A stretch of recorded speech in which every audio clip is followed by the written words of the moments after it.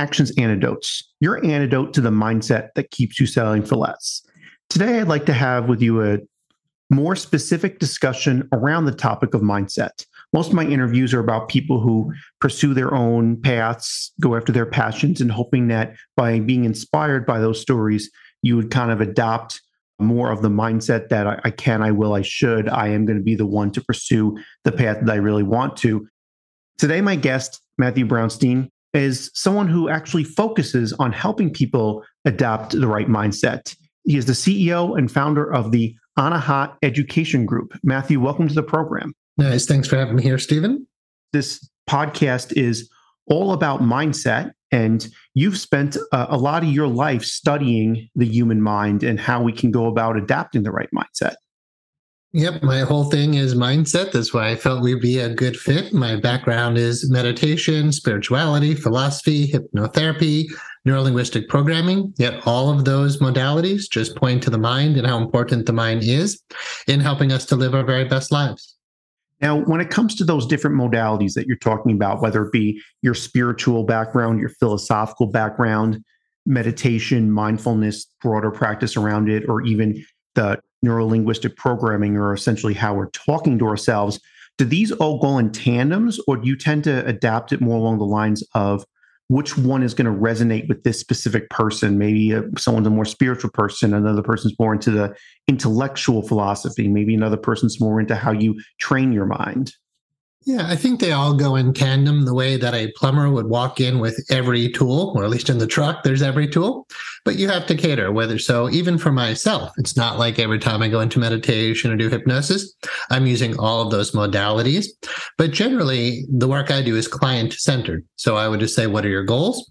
Or where are you blocked? Like, where's the issue? Where's the goal? And then we just pick the best modalities to help to move towards that. And being client-centered work, I will often present the modalities that I think would be best. I'm like, well, we could use hypnotic programming for this. Maybe we could do hypnotic regression for this. Maybe you just need to learn some self-help techniques. Once I present what I think could be the best options, I love it when the other person, whether it's a client or whomever, actually picks the modality, and then they're that much more empowered to realize it's their journey, not me. I'm just the facilitator. I see. And so does it often happen that your client will then either try something and have to iterate, say, okay, this didn't work as well for me. Maybe I should try another modality, or maybe if it's self-talk, I need to just change up the words I'm saying to myself. Does it oftentimes happen where the first thing you come up with based on the client's personality, situation, specific blockages is the one that works? I think over the years of experience, usually the first modality chosen is the one that's going to work. I've been doing this for over 25 years now. However, we work in NLP with the model that there's no failure, only feedback, and another model called TOTE, that's his acronym for test, operate, test, exit. So I can test, say, okay, how you doing? Well, from 1 to 10, I'm at a 9, pretty bad. Okay, let's do operate. Let's do some technique to help make that better. And then we test again. And okay, that number went down to, let's say, a 5, but we're not down to a 0 yet. So then we operate again. We use another technique. So with this test, operate, test, exit model, and the idea that no failure, only feedback, we just keep applying different techniques until we get you to your goals. And again, you can't fail if you're coming from that perspective. That also takes into account the idea that sometimes in one part of your journey, when you're first beginning, you need one thing, but then as you grow and progress, you get to another stage. And maybe at that stage, you need to address something else. And you need a completely different modality to address that. Yeah, like in a longer term client relationship, you're going to pull from any tool in your bag of tricks. Will often come in for some issue and then realize how much we can help them with. Then next thing you know, they're talking about all these other issues. And if you have enough training, then there are usually plenty of modalities. A current client of mine has leukemia, and we actually, working with this physician, have normalized the blood levels. The blood report showing, the T cells have dropped, white blood cells have dropped, and the platelets have gone up, and everything is pretty well balanced now. And I say, okay, what do you want to work on today? He's like, well, not the cancer. We beat that. And then we started with excessive urination at night. It was like 10 bathroom visits a night. And one session in that dropped it to about 2 visits per night. It's a whole bunch of modalities that help to make these mental shifts occur. But the beautiful thing is when you target the mind, you can change your mind like that, right? Mm-hmm. So if somebody is stuck in a fight or flight type response, how quickly can we get them out of that? It can be sometimes instantaneous. So while the modalities seem like they take time, when the actual shifts occur, they're very quick because we're working on the mental level. Oh, wow. Okay. And so it sounds like you're also working on shifts in physical outcomes from the mental level. Yes, my background is actually in Chinese medicine, and I studied a lot about the energy medicine model, the acupuncture meridians, the chakras, and that's all great. Yet I was saying, why is this energy so out of balance? Why does everybody seem to need an acupuncture treatment to rebalance their energy? And how is the energy blockage affecting the physical body? But once I realized, oh, this is largely mental emotional, right? We have thoughts that create negative emotions that affect our physiology and our energetic physiology or energetic anatomy. Once I started focusing on the mental level, I saw a cascading effect from the mind through the emotions, through the energy body into the physical body that really laid the ground for miraculous change. So I started giving lectures all over called Healing the Mind, Healing the Body. And people would just hear those lectures and sometimes walk away changed, because like literally healed, because they were just like, oh, this problem is in my mind. Of course it is. My doctor said it's stress, but only prescribed a medication. I heard a lecture from Matthew saying my mind can overcome this. And so here's a quick story. I had a client who was he couldn't wear his dentures. He had a really strong gag reflex. And while I'm working with him, and we resolved that in one session, but while I was working with him, his wife was in the room, and she kept hearing me say to him, nothing outside of you can make you gag. Nothing outside of you has power over you. It is your mind that's causing this response. She kept hearing the message, only your mind is causing the response. She called me and said, I just want to thank you. My husband can wear his dentures now. It's great. We can be social. We can go out. She said, and during that session, I stopped smoking. I said, I don't even work with you. How did you just stop smoking from sitting in the room? She said, I kept hearing you say over and over again, nothing outside of you has power over you. And she extrapolated that over to cigarettes and just said, yeah, these things don't make me do this. I make me do this, and I don't have to do it anymore. So yeah, 2 people healed in 1 2-hour session by just making a mental shift. Now, that sounds like a really miraculous turnaround on some things that seem really conditioned. And I want to say conditioned, but I've been always thinking this along the realm of subconscious and subconscious training of the mind requiring 21 days or whatever the repetition is. It sounds like you found a faster way to get people out of the mindsets that are causing some of these terrible ailments. Yeah, I don't know who came up with that idea that it takes 21 days to change something. It's just not true from my experience. In just 5 minutes of talking to you, told you about 3 case histories. I can go on for like hundreds and hundreds of these case histories where the change occurred within 2 to 10 hours. Right? If you're stuck in a fear-based response, once I show you your subconscious mind, you're safe. You can relax. It's amazing how quickly the body can shift, how quickly the mind can shift, how quickly our behaviors can shift once that change occurs. But it does have to occur on the subconscious level, or else it's just largely cognitive. But when it happens in that deeper mind, in the emotional, imaginative mind, then the change is actually very quick. So how does someone tap something into their subconscious? Because I know that maybe that 21-day theory comes about in sense of how you take your conscious mind and then you train your subconscious over time, kind of the habit generation, how long it takes to train yourself to brush your teeth at the same time every morning, things like that. But it sounds like there's another way to tap directly into your subconscious without going through your conscious mind.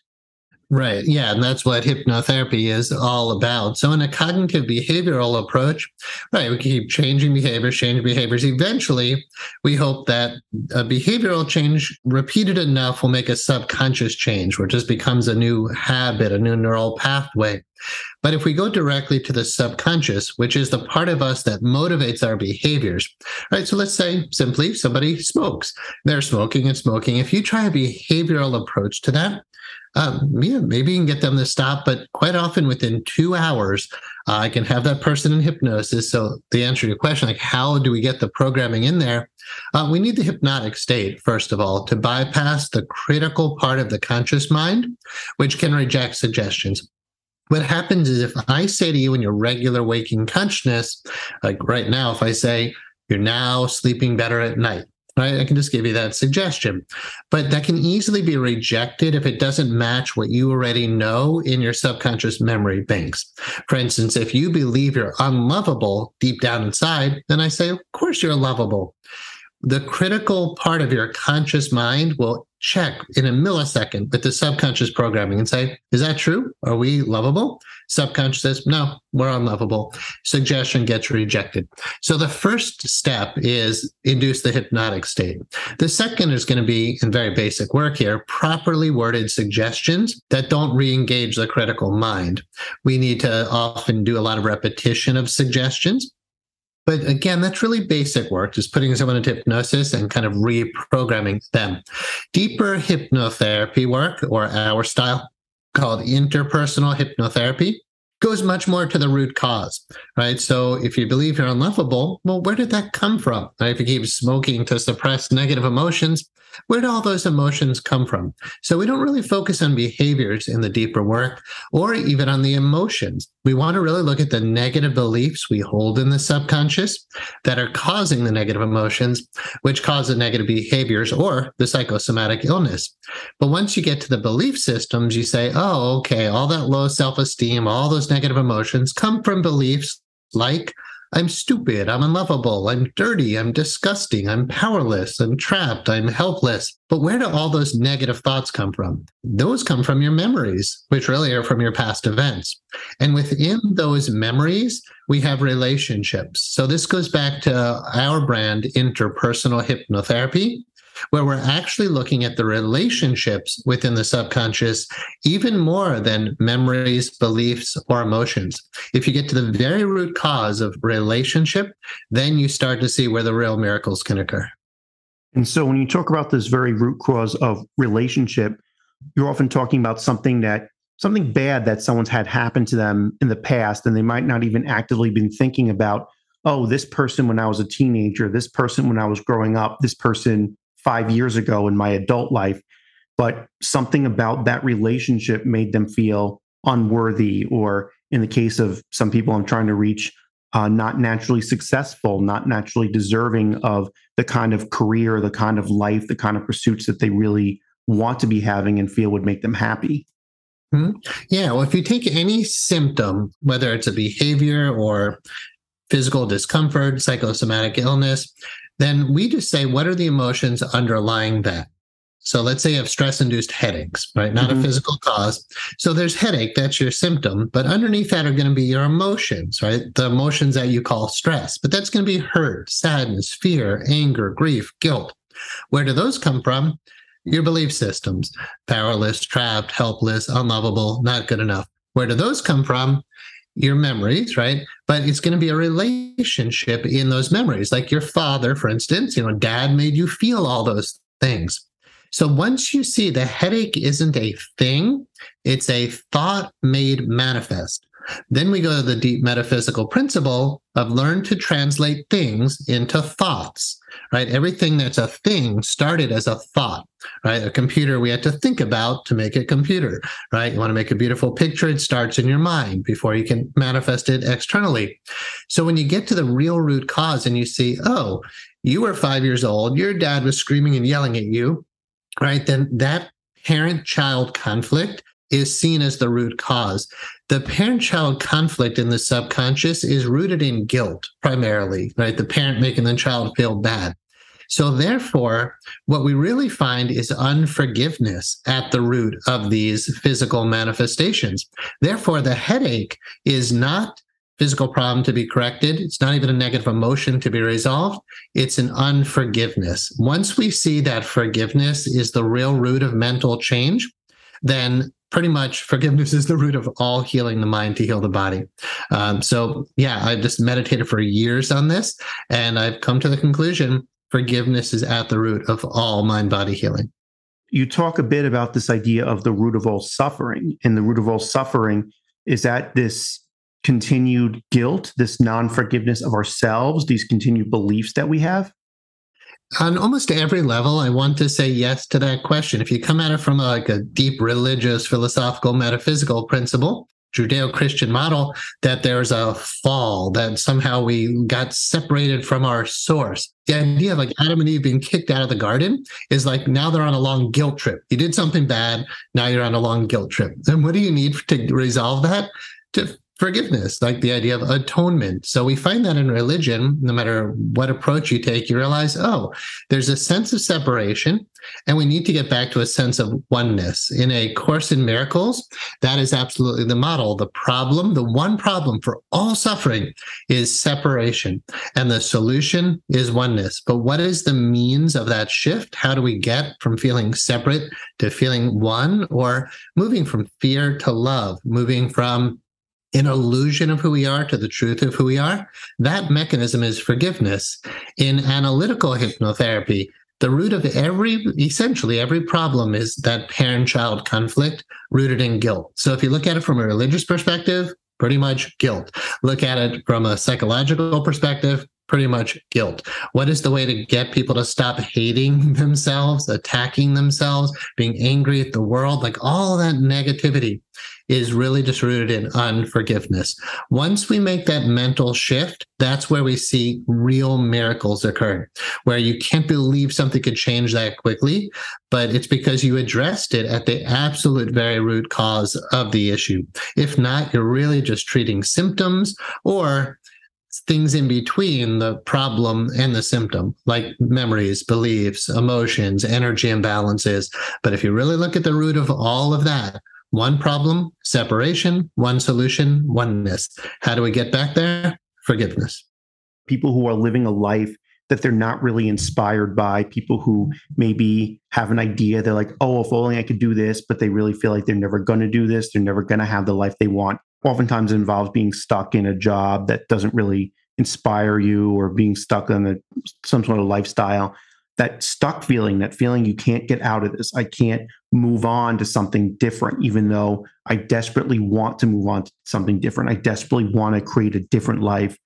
All kind of originates from this idea of separation, being separated from that oneness, from that source. Although we're not really separate ever, right? You can't be separate from, like, how could a fish be separate from the ocean?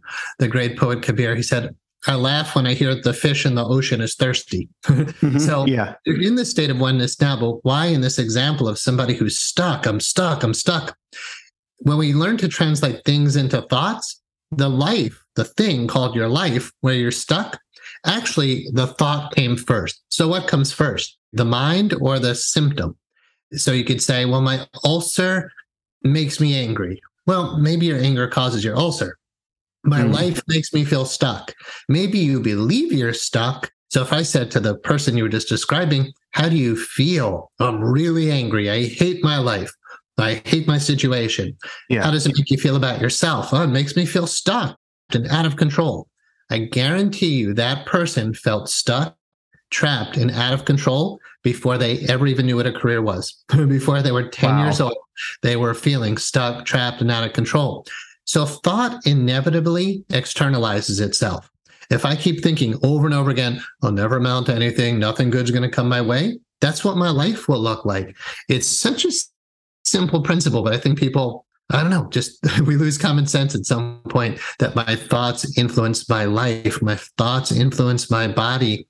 But what's happening in my life is a direct reflection of my thoughts. So if I want to figure out what negative thinking do I have, just look at the current situation, and really whatever's happening now is the result of past thinking, right? So really, what do we have to change? Only the past thinking, because you're really not separate from universe. You're not separate from universal intelligence and, I don't know, your audience and all the words they might use, but people who believe in God, you're not separate from that. But why do you feel like you are? It always goes back to your mind. Is that where the NLP comes in the sense of like the way you talk to yourself, the kind of even some other concepts like what information you surround yourself with? What do you read online every day, or where do you read it? What kind of people are you around? Does that all have a influence on basically what your thoughts are, and then what your thoughts are leading to what result you create in your life? NLP is a very vast field of study. Yet I like the definition. The founders, Richard Bandler, John Grinder, they said NLP is a way of thinking that leaves behind a trail of techniques. But essentially, NLP works with the structure of what's happening in your mind, where hypnotherapy works more with the content of what's in your mind. So content is, okay, what happened in your childhood? You've got all these memories, you have all these negative beliefs, negative emotions. NLP really doesn't focus on that much. It focuses more on structure, which is to say, what are you doing with your mind now? So where NLP says this is a way of thinking that leaves behind a trail of techniques, the way of thinking is to model human excellence. So if someone can do something, then anybody else can do it. It's one of the NLP presuppositions. So the NLP founder studied really great minds, Milton Erickson, Virginia Satir, Fritz Perls. They said, okay, these people are excellent at what they do. How do we model what they're doing so we could duplicate that in others? That's what left behind the trail of techniques. So how you structure your mind in NLP becomes much more fluid. Let's say you're afraid of spiders. If you put an image of a spider right in your face with all those eyes and the fangs and the hairy legs, well, anybody's going to feel scared. But once you realize, oh, wait, I can move that picture 20 feet away from me. I can shrink it down really small. I can move it off to the left. I can put it in a little frame and make that picture black and white. Now that spider doesn't seem to have as much influence over me. Once we realize with that simple, it's called a submodality distinction, once we learn we can change that structure, we realize we're empowered to respond to life the way we want to, instead of the way we appear to have been programmed, right? Neurolinguistic programming. The idea is we are already programmed. Hypnotherapy works to change deep subconscious programming with the content that's in there. And NLP can certainly do that because they're so hand in hand, NLP and hypnosis. But again, NLP will focus more on the structure of what you're doing now in your mind. Because if you keep having a problem, it means you keep repeating the same pattern over and over in the present moment. And the only place you can really make that change is in the present moment. So I think a lot of people have heard or seen a show where someone's afraid of public speaking and someone will say, picture the entire audience is naked or the entire audience is wearing a silly hat or something like that. And you're saying that that is actually an NLP technique. You could absolutely work in NLP in that way because you have three major representational systems. The visual, what are you seeing when you stand in front of the audience? What are you hearing, including your own thoughts? And what are you feeling? And once you realize you choose what you think, you choose what you feel, and even bigger than that, you choose the life that you would live. So when you walk in front of a group, you're not seeing anything in the room. NLP stands for neuro-linguistic. The neuro part is the data coming in through all of your senses. Right? What do your eyes see? What are your ears hearing? The linguistic are the mental maps, the mental filters that we put on those impressions. So you walk into an audience and, into a big, large group of people, there's really nothing happening. It's only happening in your brain, right? You're not really aware of what's going on out there. Knowing that you're only responding to your internal structure, your internal map of what's happening out there, you can change the map. Your subconscious doesn't know fact from fiction. So if you picture an audience that hates you, that's going to ridicule you, well, that's how your body's going to respond, in a fight or flight way. But if you picture a naked audience who's actually much more vulnerable and insecure than you are, then great, you go out there, or if you just see an audience of friends. But the point is, you can change the way you're perceiving reality because you're not actually seeing reality.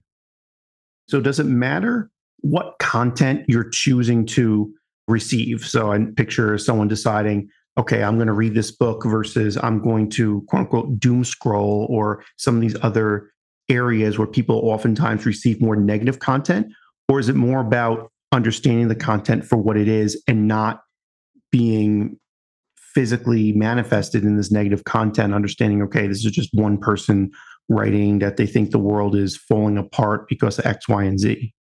Right. Well, the content that appears to be outside, like I'm saying, we don't actually perceive. We perceive what's happening inside. But here's the thing.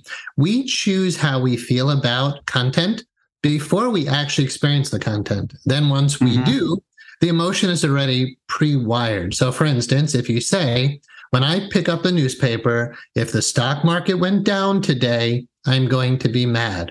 That content of the newspaper has nothing to do with how you feel. Because you could have said, hey, I'm a day trader and I do short sells and I like when the stock market goes down. Well, now a stock market going down, that newspaper just made you feel thrilled. You're the one who chooses how you feel about life. And then when that event happens, again, you've already made that decision. So if you say, yeah, if my kids, if they come home late again, I will be so pissed. Well, when your kids come home late again, you're the one who's so pissed. Or you could say, my kids come home late again, I'm going to be assertive. I'm going to lovingly sit them down. I'm going to lay some boundaries, remaining in a place of inner peace. It's your choice. So it's not the external content. It's what we're doing in our own minds. So we can't really control it. I know sometimes in my past, and some people try to control for some of those, I'm going to avoid negativity. I'm going to avoid these negative things. And there seems to be some merit for it, at least in the sense of like when you need a break from certain things. But what I'm wondering is it's not so much about avoiding all things negative. It's about if you have the right mindset before it, it won't seem as negative and it probably won't appear as much because you're not looking for that thing. Yeah. I mean, if we walk into, let's say, a movie theater and all the seats on the left have needles and it's all disgusting on the left, the razor blades in the seats, and on the right is all cushy and wonderful. I mean, of course, we're going to sit to the right. So, of course, as biological organisms, we're going to move towards pleasure if we are sane. However, I wrote a book called Peace Under All Circumstances, because while we do have a propensity to want to move towards what's pleasurable, this is a world of duality. There's yin and yang. There's up and down. Stocks go up and stocks go down. You're healthy, you're sick. You're healthy, you're sick, right? It's always up and down. So if you go to the beach and you sit there and say, okay, I like when the waves go up, but not when they go down. Well, what a fool, right? You're miserable half the time. I like when it's sunny, but I don't like when it rains, right? Now you're miserable every time it rains. But if you say, I'm going to be at peace whether the waves go up or go down. I'm going to be at peace whether I'm sitting on the left side of the theater or the right side of the theater. The truth is you can be at peace no matter what's happening, but only if you realize that power is within you. If you still think I must always be around positive things to be happy, it will never work. Right? Because you can't make the world always be positive. Right? And, so I hear people saying, oh, I never watch the news. I watch the news 2 or 3 times a day. I want to know what's going on out there. But does it affect me emotionally? No. But why? Because I made a choice that I'm at peace no matter what's happening, yet I choose to be well informed. So I also want to get a little bit into your personal story. What made you decide to start Anahat Education Group? And, after everything you had done studying Chinese medicine, philosophy, and everything else about the human mind? Yeah, it's a 30-year journey there, but the short of it is when I was 19, I had a very powerful spiritual awakening where it was all oneness. It was everything we've been talking about, a direct experience of love and bliss and everything I'd ever want to feel. And that's just the short, very powerful experience that led me to study religion and philosophy and then, in the university and then Chinese medicine for my master's. But it wasn't quite it. Eventually, I found hypnotherapy and was like, yes, the mind. I want to dedicate my life to the mind. So when I was 24, 25 years old, I'd finished a lot of my graduate and postgraduate studies and then said, all right, well, what do I do with my life? So I went up to the woods in Colorado, actually. You may know that amazing city, Crestone, Colorado. It's a very spiritual place. There's all these monasteries and ashrams. It's incredible. Like 500 people live there, but there's like 30 monasteries, it's one city. I was meditating in the woods, fasting and praying and just saying, okay, spirit, whatever we call that. But I was like, okay, God, what do I do with my life? Where do I go? How do I do it? And that higher wisdom voice came to me. It took 4 days. It said, you're going to open, at the time it was 4 called days. Anahat Wow. Meditation. Yeah. Wasn't too bad, but it's like, hey, this is the rest of my life. I think I'm wise enough to dedicate some time to figure out what to do with the rest of my life. So yeah, I went into silence, solitude, no food, nothing, just sit in meditation until I figure out what to do with my life. And my higher wisdom said, open Anahat Meditation Center. That's what it was called at the time. Do it in Massachusetts and do it based on these principles. And I wrote down those life principles.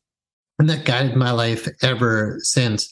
Eventually, we turned it into Anahat Education Group when we were already a state licensed hypnotherapy school. We were at the top of a skyscraper, so we were doing really well. Mm-hmm. And I realized this isn't a meditation center anymore. Like when I was in my early 20s, this has just become a really robust group of educators and professionals. And then it became Anahat Education Group. But really, we run the Institute of Interpersonal Hypnotherapy, which is a way that I get to infuse all these deep spiritual, metaphysical healing principles into an ever more legitimate profession. We keep working to raise the standards of hypnotherapy education so it can be a more respectable profession. But yeah, Anahat Education Group really is like the spiritual hub, if you will, of the work I do in the field of hypnotherapy, which gives it such much more depth than what I found in a lot of other hypnosis trainings where they're only talking about the technique. But what fuels my work, the word Anahat literally is the heart chakra.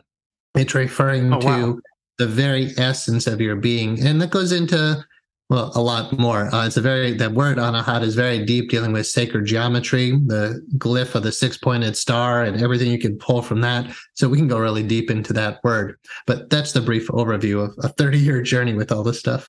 One thing I'm also wondering is from the standpoint of when you went to Crestone and you had the 4 days away and it kind of came to you, what made you trust that? Because I think a lot of people have ideas or even have like things come to them, but don't necessarily have that self-trust or a thing like, oh, wait, but it'll never work because X, Y, and Z oftentimes will come about. What made you actually say, okay, I wrote this down. It's going to be Anahat. It's going to be in Massachusetts. And then you actually went and did it.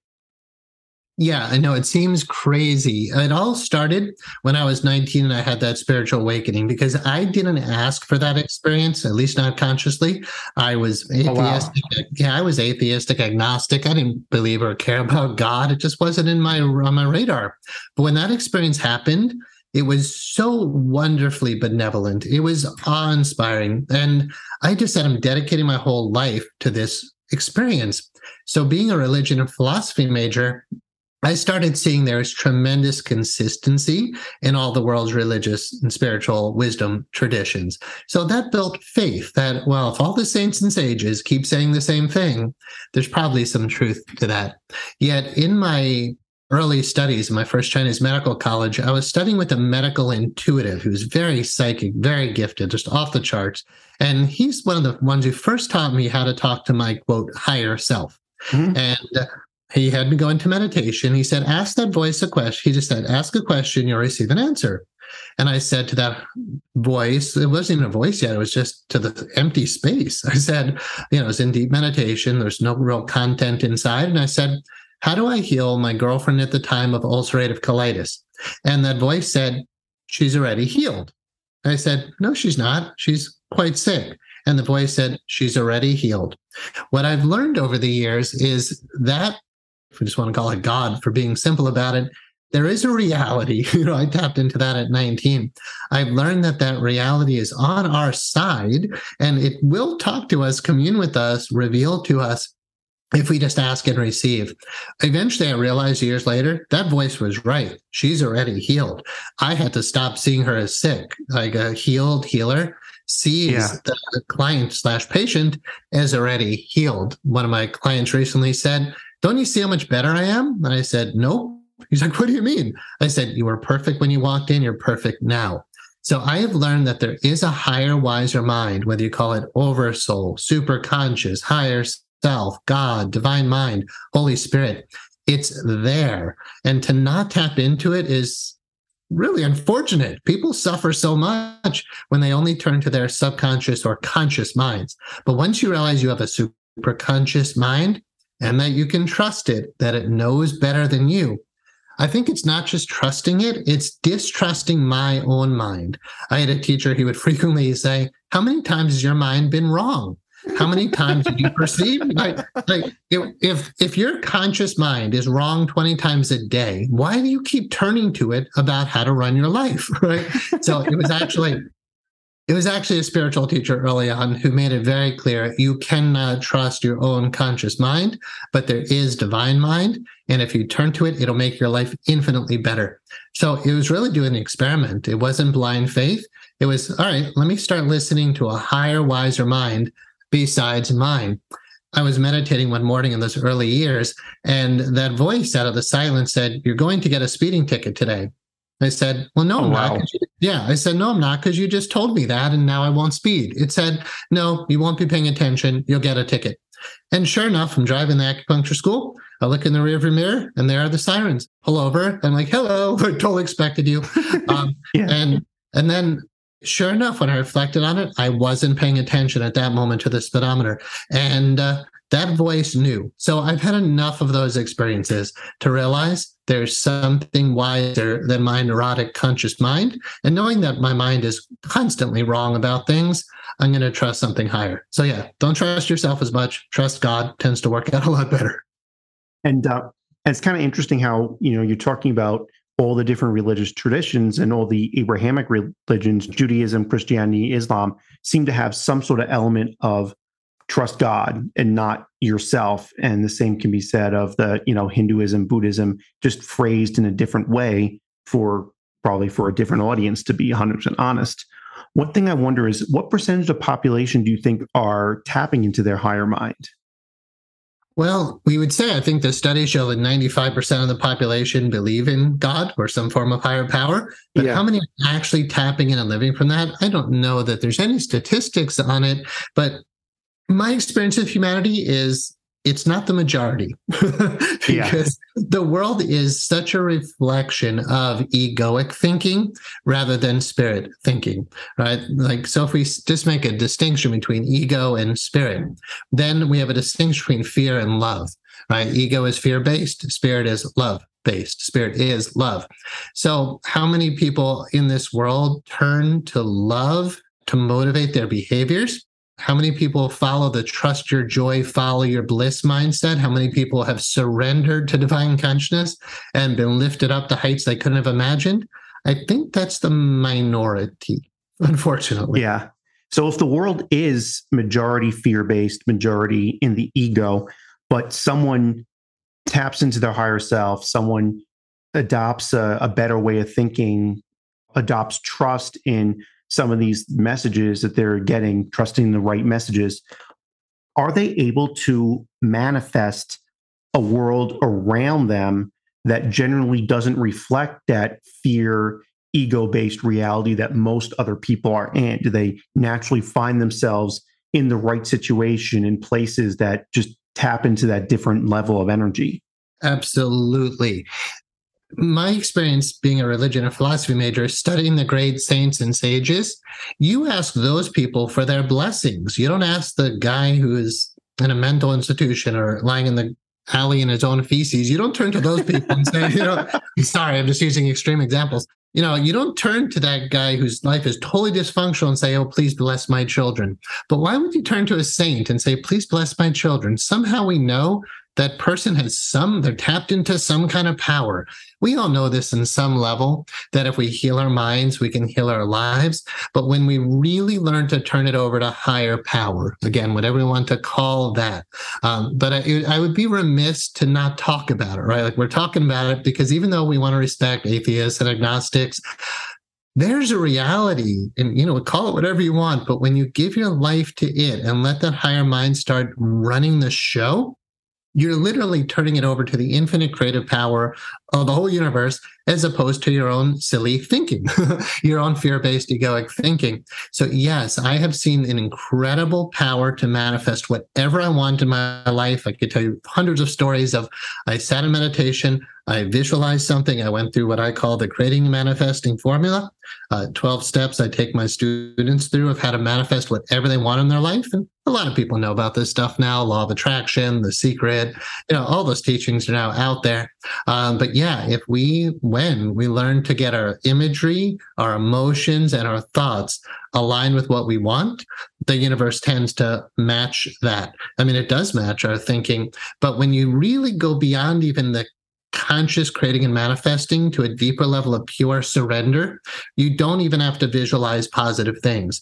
If law of attraction is true, that if you vibrate at a certain level, whatever you're vibrating at it, you're going to attract like attracts like. Mm-hmm. So if you just prioritize the highest, just seek the highest spiritual levels of being, the highest way you can vibrate, more love, more peace, more joy, more bliss.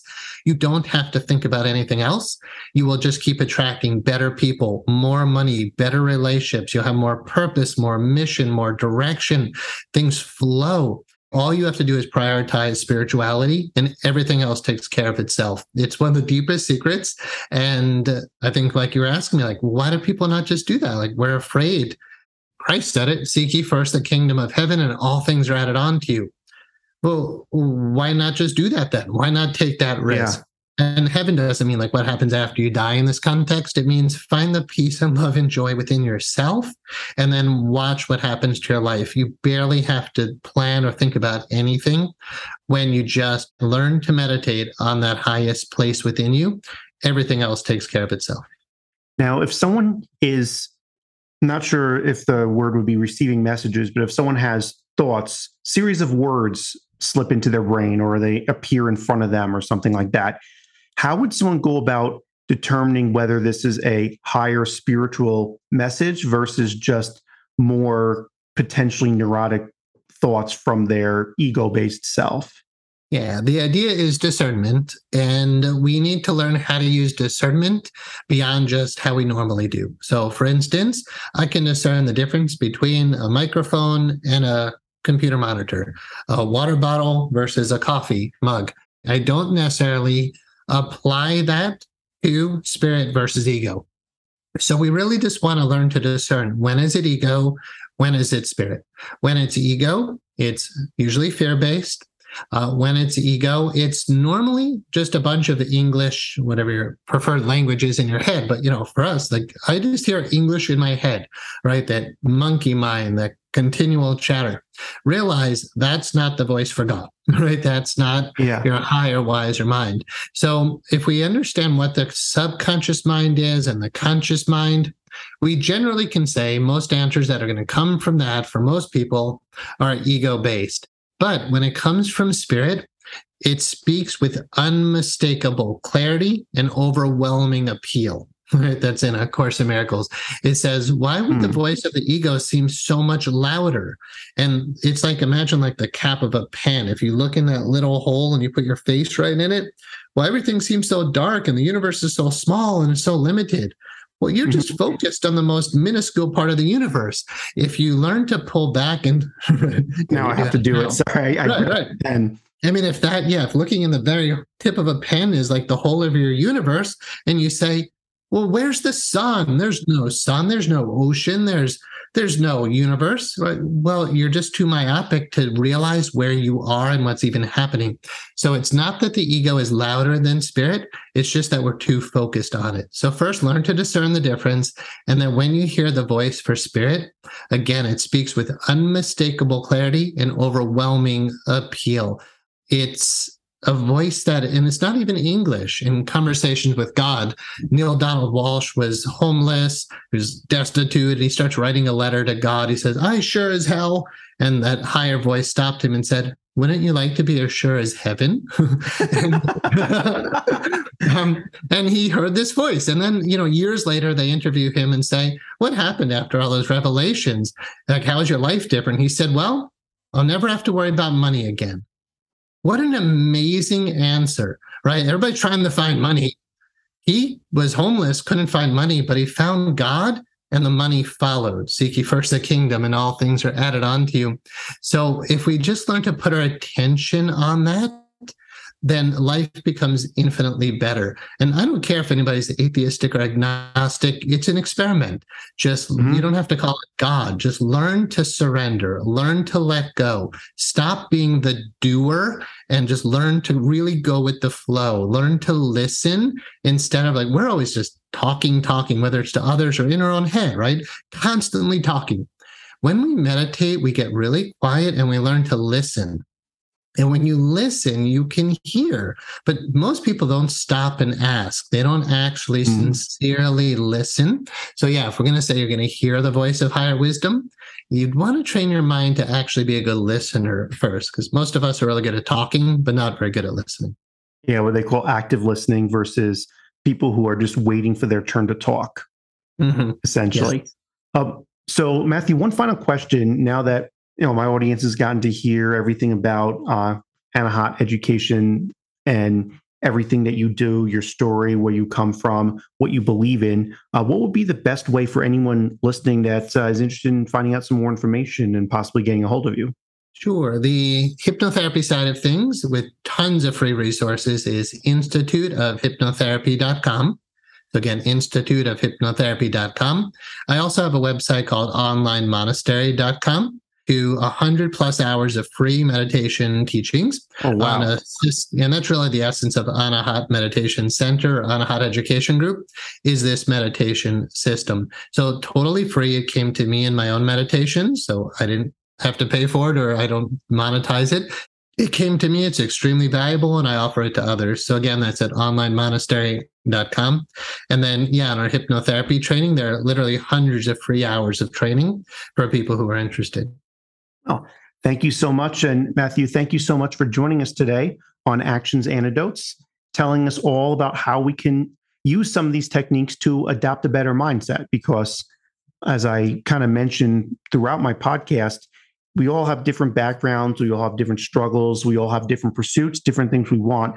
But the commonality amongst all of it is the mindset, is what mindset you're coming at it from. And if you're coming at it from the mindset that, you are able to do it, that these things are going to happen, well, it's much more likely to happen than if you're coming at it from that limited mindset of feeling stuck, which is a mindset that I'm perfectly aware of. I would also like to thank everyone out there listening for tuning into Actions Antidotes. Thank you for all the episodes that you've tuned into, whether this is your first episode or you've listened to all 72 of them so far. And I would like to encourage everyone to tune into more episodes of Actions Antidotes, where I'll be talking to more interesting people who are following their true passions, who have found their place in life or are in the process of finding their place in life, a place that really kind of resonates with them.